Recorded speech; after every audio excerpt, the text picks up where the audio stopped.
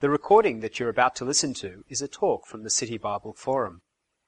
We would appreciate you respecting our copyright by not making copies of this talk or altering the content in any way. We hope that you find the material beneficial. If you would like more information on the City Bible Forum, you can visit us on the web at citybibleforum.org. When Peter gave me a call last week, I'm assuming to fill in for some illustrious speaker who pulled out at the last minute, he caught me in the middle of some reading on humility and leadership.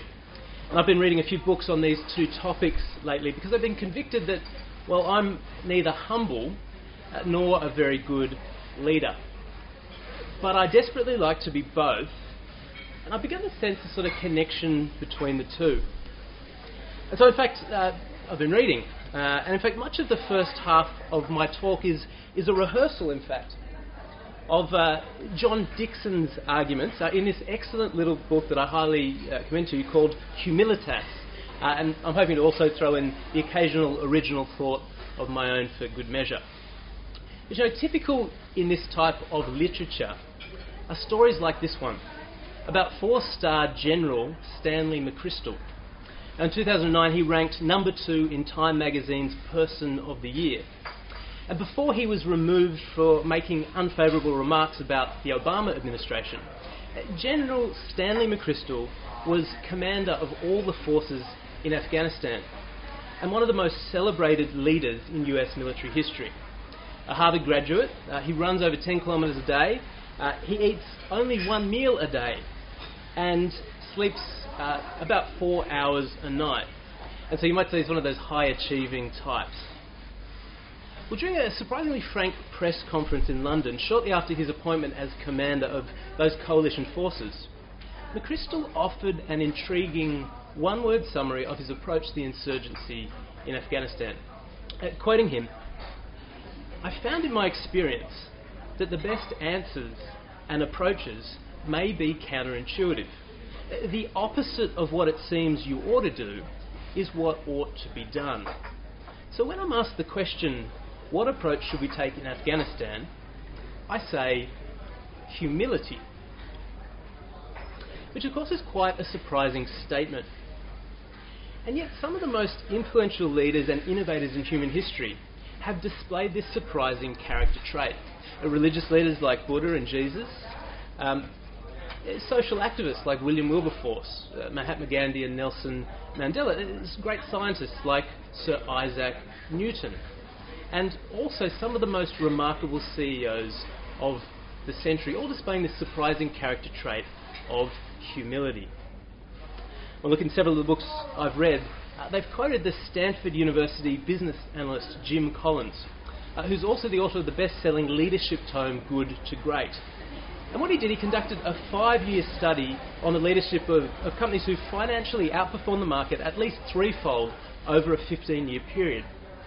And when Collins and his team interviewed people who worked for these leaders, well, they were surprised, shocked even, to hear continually words that were used to describe their leaders like these ones: quiet, humble, modest, reserved, shy, gracious, mild-mannered, self-effacing, understated, and so forth. Quoting Collins, "These leaders are a paradoxical blend of personal humility and professional will. They're more like Lincoln and Socrates than Patton or Caesar." So for today, 3 questions. Firstly, what is humility? Secondly, why would anyone pursue it, especially in the context of leadership? And what does Jesus Christ, arguably the most influential person in human history, have to teach us about leadership and humility? 3 questions. What is humility? Why be humble, especially as a leader? And what does Jesus Christ have to teach us about leadership and humility? So firstly, what is humility? I guess the best place to start here is to recognise that humility has an image problem. When many people think of humility, they think of weakness, of low self-esteem, or of a doormat pushover type character. For instance, Winston Churchill, who had perfected the art of the clever put-down, once described a political opponent as a modest little man who has a good deal to be modest about.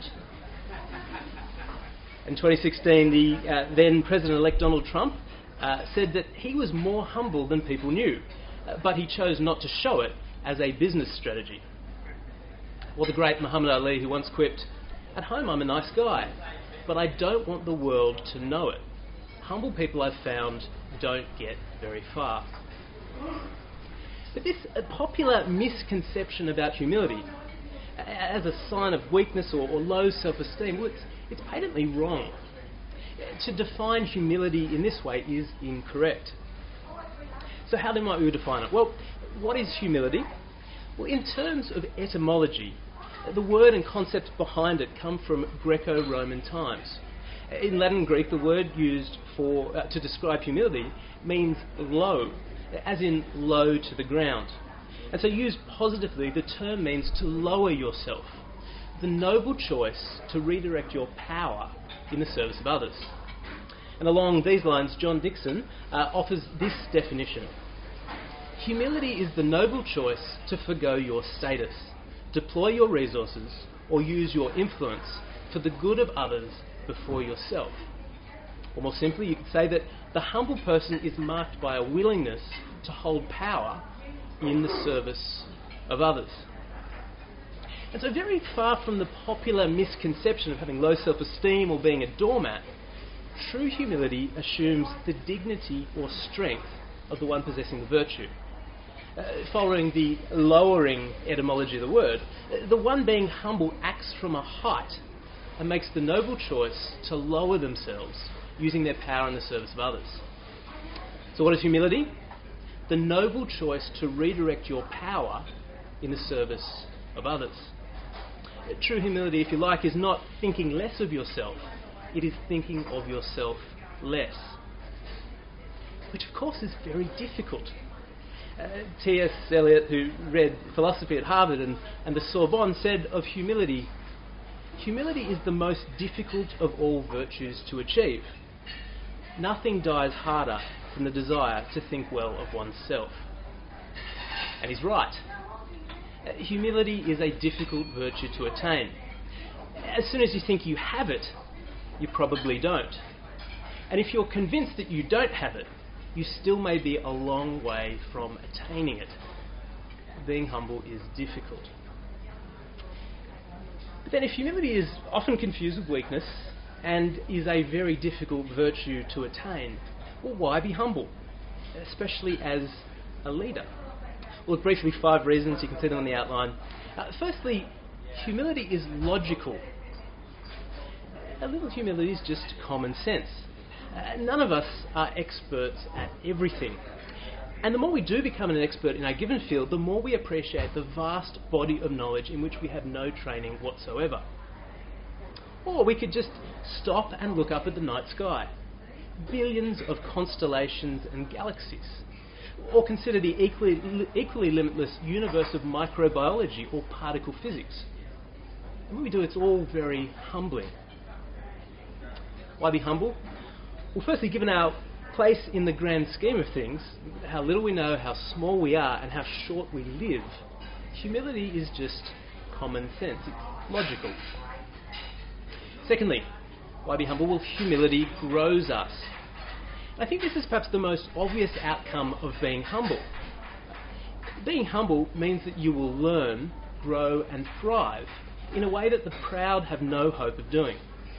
And the logic here again is simple. People who imagine that they know most of what is important to know have kind of sealed themselves off from learning new things and receiving constructive criticism. They don't grow. And so not only is humility common sense, it grows us as people. Well, thirdly, humility is attractive. I think this point of Roger Federer, so humble in his estimations of himself, and so full of praise for his opponents, whether in victory or defeat. Humility is attractive. And then there's Sir Edmund Hillary. In 1953, he conquered Mount Everest with his Sherpa-friendly guide, Tenzin Norgay. And what they achieved, especially with the kind of equipment that was available in those days, must stand as one of modern times' truly great physical achievements. course, Hillary was duly honoured. He was knighted. He was made New Zealand's High Commissioner to India, Nepal and Bangladesh. And then in 1995, he went on to receive the British realm's highest award, the Order of Garter. Apparently there's only 23 other individuals who have received that award. But more important for Hillary were his efforts to give back to the Nepalese something of what they'd given to him. And so through the Himalayan Trust that he established in 1960, he built hospitals, airfields and schools. And he epitomised the noble choice, I think, to forego status, deploy resources and use influence for the good of others before himself. And John Dixon relates a story that I think captures the essence of Sir Edmund Hillary's outlook. On one of his many trips back to the Himalayas, he was spotted by a group of tourist climbers. And they begged him for a photo. They wanted a photo with the great man, and Hillary obliged. They handed him an ice pick so that he looked the part for the photo and began to set up. Well, just then another climber passed the group, and not recognising the man at the centre, walked up to Hillary saying, "Excuse me, that's not how you hold an ice pick. Let me show you." Well, everyone stood around in amazed silence as Hillary thanked the man, let him adjust the pick in his hand, and happily went on with the photograph. We're repelled by pride, but greatness is somehow enhanced by humility, because humility is attractive. Fourthly and fifthly, for the sake of time, let's treat these two together. Humility is persuasive and it inspires. Now, you might sort of be a bit taken aback here and think that it's perhaps a little perverse to pursue humility in order to persuade. And I actually think that people see quite quickly through false humility. But the fact remains that those who are humble, those who take the noble path of lowering themselves in the service of others, are often amongst the most persuasive and inspirational people. Aristotle, in his work on rhetoric, explains this phenomenon by teaching that the most important component of persuasive speech is a person's ethos. That is the perceived character of the speaker. People are more likely to listen to and follow someone they perceive as putting the interests of others above their own. They trust them and they follow them. And look, the head of TED, perhaps today's version of modern sort of rhetoric, Chris Anderson, he agrees with Aristotle. He says that at the heart of the very best TED Talks, he finds not narcissism or pride in one's personal achievements, but humility, the pursuit of an idea bigger than ourselves. In fact, it's these talks that make the best TED Talks, because they both persuade and inspire. Quoting Chris Anderson, head of TED, "We're strange creatures, we humans. At one level, we just want to eat, drink, play, and acquire more stuff. But life on the hedonistic treadmill is ultimately dissatisfying. A beautiful remedy is to hop off it and instead begin pursuing an idea that's bigger than ourselves." It's Chris Anderson, head of TED. Pursuing an idea that's bigger than ourselves. The noble choice to redirect your power in the service of others. It both persuades and inspires. And so, in addition to being logical and an important avenue for personal growth, humility is attractive and both persuades and inspires. So I think it's not hard to see how humility benefits both our person and also our leadership. Look, finally, we turn to the leadership and humility of Jesus Christ. But why turn to him? Well, for two reasons, really. Firstly, in 2013, Time magazine voted Jesus Christ the most influential person in human history. A leader followed by billions down throughout the centuries who was characterised by his humility. And secondly, and this is very interesting as well, historians point to the influence of early Christianity when it comes to bringing to the surface the virtue of humility. You see, back then the prevailing culture in the ancient Near East was one characterised by the values of honour and shame. And so at the top of their value hierarchy was honour, and way down the bottom was shame, the best and the worst things possible. Ancient life wasn't shaped around the values of right or wrong, or truth or falsehood, or even life and death. The chief end in life was to obtain honour and avoid shame. If you needed to lie to achieve that end, well, so be it. If someone needed to die to achieve that end, so be it. The teaching of Jesus and his example turned all of this on its head and changed the course of Western civilization forever. And so briefly today, I thought we'd turn to an early Christian hymn about the humility and leadership of Jesus Christ that was no doubt sung amongst early Christians. And you can refer to it here, sort of the poetic section of this Bible reading, which I'm going to work through the first half of that now. And it comes from one of the earliest Greek texts on this topic of humility. In fact, this section is that. And it was written to a Roman colony of Philippi around the middle of the 1st century. And if you look there, it begins strikingly in its condemnation of pride and narcissism, before commending humility, the noble lowering of self in the service of others. Reading there from verse 3. Do nothing out of selfish ambition or vain conceit. Rather, in humility, value others above yourselves, not looking to your own interests, but each of you to the interests of the others. Now, in a society whose highest value was honour through self-promotion, it's hard to express how countercultural this statement was.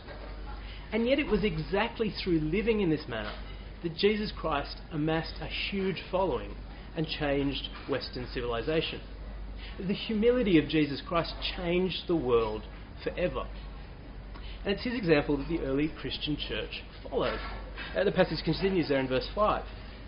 In your relationships with one another, have the same mindset as Christ Jesus, who, being in the very nature God, did not consider equality with God something to be used to his own advantage. Rather, he made himself nothing by taking the very nature of a servant, being made in human likeness.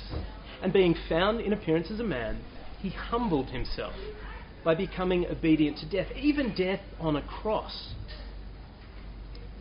And so if humility is the lowering of oneself and the noble choice of redirecting your power in the service of others, then Jesus Christ is the very definition of the word. In ancient times, since Plato, the human body was understood as a prison for the soul. And so for an immortal deity to take up residence in the prison of the flesh, well, it was ludicrous, unthinkable. But Jesus voluntarily lowered himself and took on human form. He was born as a human, but not as a king in a palace. He was born as the son of a carpenter in the feeding trough of an animal. And physically he was unremarkable. The Bible says that Jesus had no beauty or majesty, nothing in his appearance to attract us to him. And Jesus went on to work with his hands as a carpenter, quietly and unassumingly for the greater part of his life, most likely supporting his family after his father died. According to the Christian worldview, this means that the creator and the sustainer of the universe worked for 25 years in obscurity as a carpenter, before spending only 3 years in public ministry. And that time was characterised by himself pouring himself out in the service of others. Humility. The King of Kings and Lord of Lords came not to be served, but to serve and give his life as a ransom for many. Humility. The noble choice of redirecting your power in the service of others. He didn't lord it over us. He didn't abuse his power.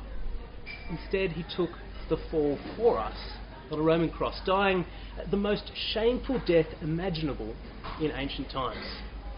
And this, according to our passage, was his greatest act of humility. Verse 8, Jesus humbled himself by becoming obedient to death, even death on a cross. Jesus Christ's life exemplified the noble choice of lowering yourself and redirecting your power in the service of others.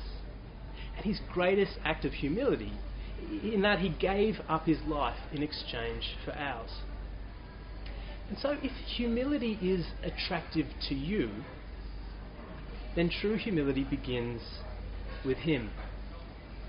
Charles Spurgeon, the great Baptist preacher, said, "Humility is the proper estimate of oneself." And true humility begins with acknowledging the distance between us and God, understanding just how far Jesus stepped down to walk amongst us, understanding the impossible chasm that our sin presents between us and God, and just how far we all fall short if we attempt to cross it on our own merits. But God loves us so much that he sent Jesus to cross that chasm on our behalf. Because of the humility of Jesus Christ, by following his leadership and putting our faith in him, the chasm is bridged, the debt of sin is paid, and our slate is wiped clean. And with those early Christians, we're now free to respond in kind. Philippians 2:3-5. Because of Jesus, in humility we value others above ourselves, not looking to our own interests, but to the interests of others. In our relationships with one another, we have the same mindset as Christ. The bigger idea than ourselves is him. Thank you for, first of all, letting me speak to you, and also then asking some really great questions on this difficult topic. In a sense, it's a really difficult virtue, I believe, that it's more like a journey and certainly not a destination for pretty much everyone except Jesus. The first question is one that my wife asked me immediately on hearing that I would speak to this topic. And the background is my wife works for DLA Piper. Not as a lawyer, she's head of media and communications, but obviously works in the industry. And immediately said, well, what is the role of self-promotion, which is this question? Can self-promotion be done humbly? And Laura and my wife, but also when I speak about people who are excellent at self-promotion, but perhaps over and above their sort of level of substance, if you like, and professional skill, and certainly the humility that they carry around. Not particularly in the industry generally, perhaps, or I don't know. Not to cast aspersions. Every industry, I'm sure, is exactly the same. But so the role of self-promotion is an interesting one. And I guess here, perhaps the best thing to do is to point to Jesus. So would we say that Jesus was a self-promoter? And I think we would say that. I think we would say that Jesus was a very public personality, and he pointed to himself in the sense that he also publicly deferred to his Father and the mission that he was sent to. So he would promote himself, but it was less about him and more about his purpose on earth. And so I think that probably gives us a good middle ground in terms of self-promotion. I think following Jesus' example, self-promotion is fine, but in the sense that you are promoting your cause, if you like, and not your own personal achievements and goals and sort of self in an arrogant kind of way. So can self-promotion be done humbly? Well, I believe that it can when you're promoting something bigger than yourself, and so you want to make a lot of noise about it to inspire and persuade people to follow you. Second question. Does anyone want to come back on that one? I don't know if you usually... Perhaps that was helpful. I'm not sure who asked it. You can remain anonymous. Can you discuss humility in the context of the same-sex marriage debate and the postal survey? And so in short, I think I can.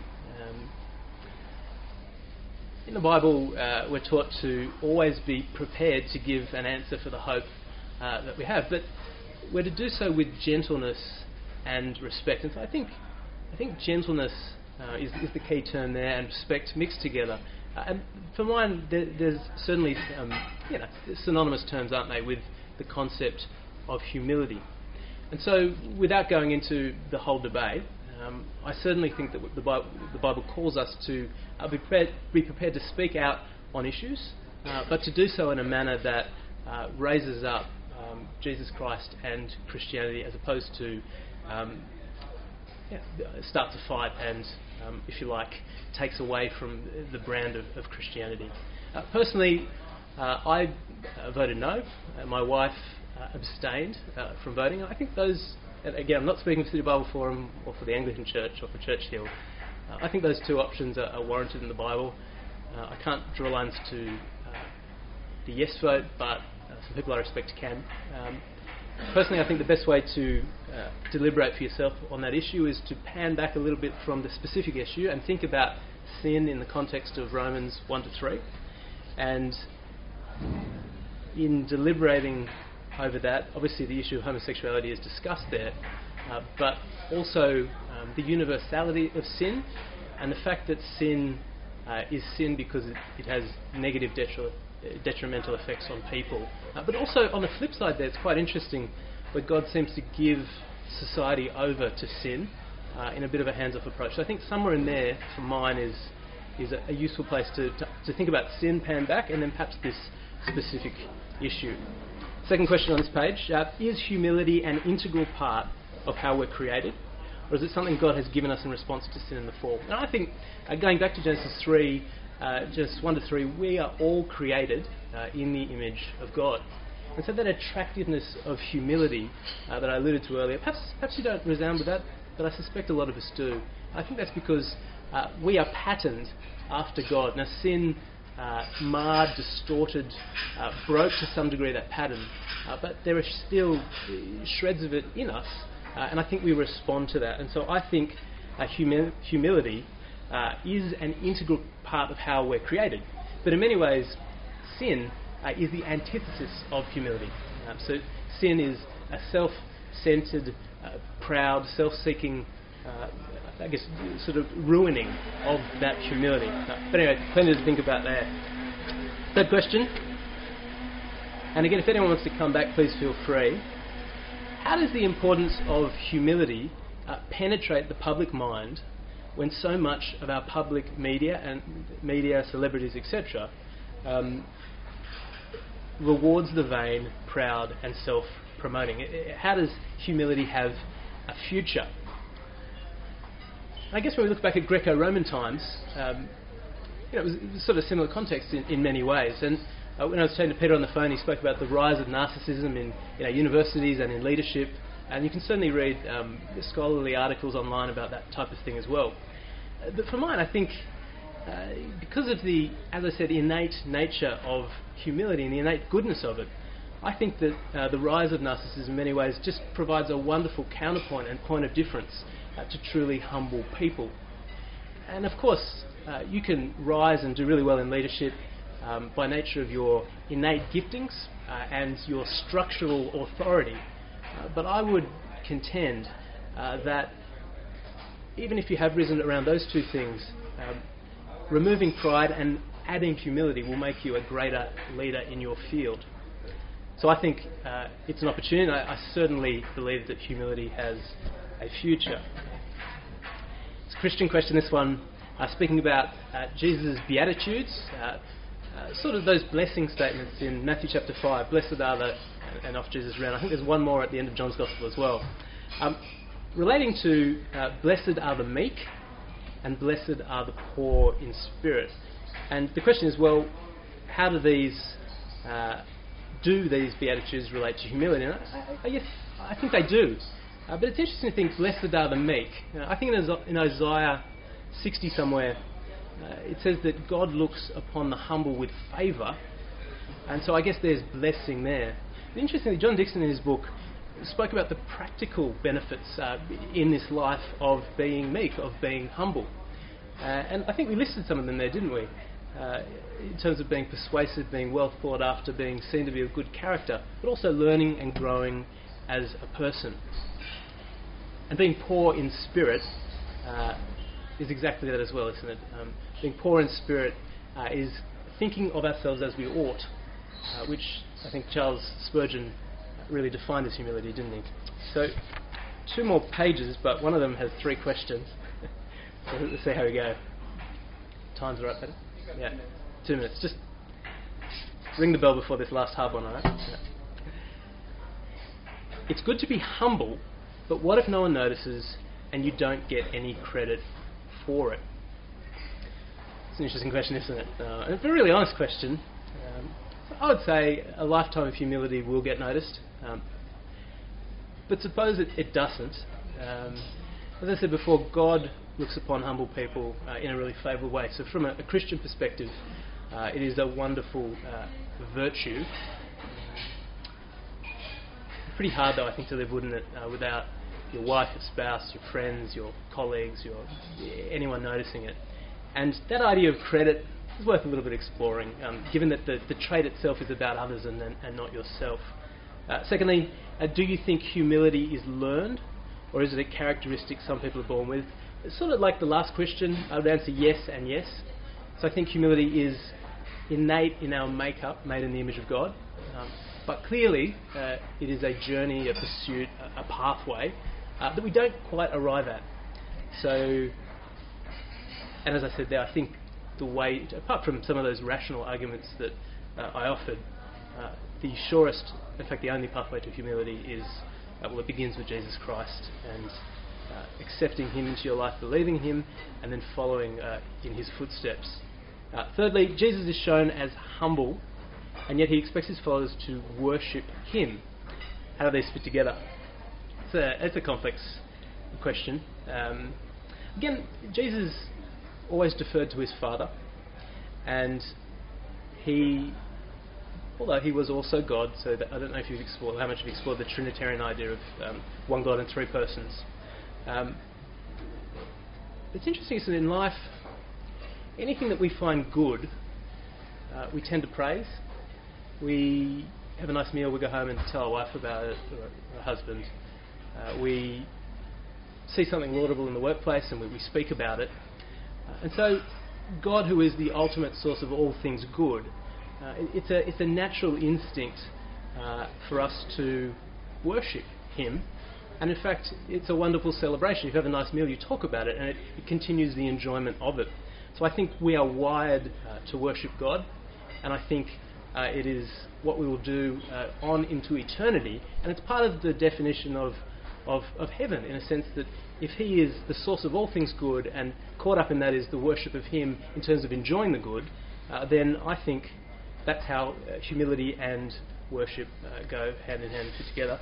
Finally, last question. I was just joking before. Shame is still a big part of our culture, and other societies as well, such as Chinese culture. Very much so. I was speaking perhaps a little bit simplistically around the sort of Western stream of thinking. Does humility follow shame, or are they linked together in some way? So look, I think they're separate. I think humility might follow a fall, but I think shame is something else. And I think that the gospel of Jesus Christ has a lot to do in alleviating shame and releasing us of that burden. But in brief, I think that they are two separate issues. I hope that was helpful. The recording that you have just listened to is from the City Bible Forum. For more information about City Bible Forum events in your city, or to order other talks, please visit citybibleforum.org.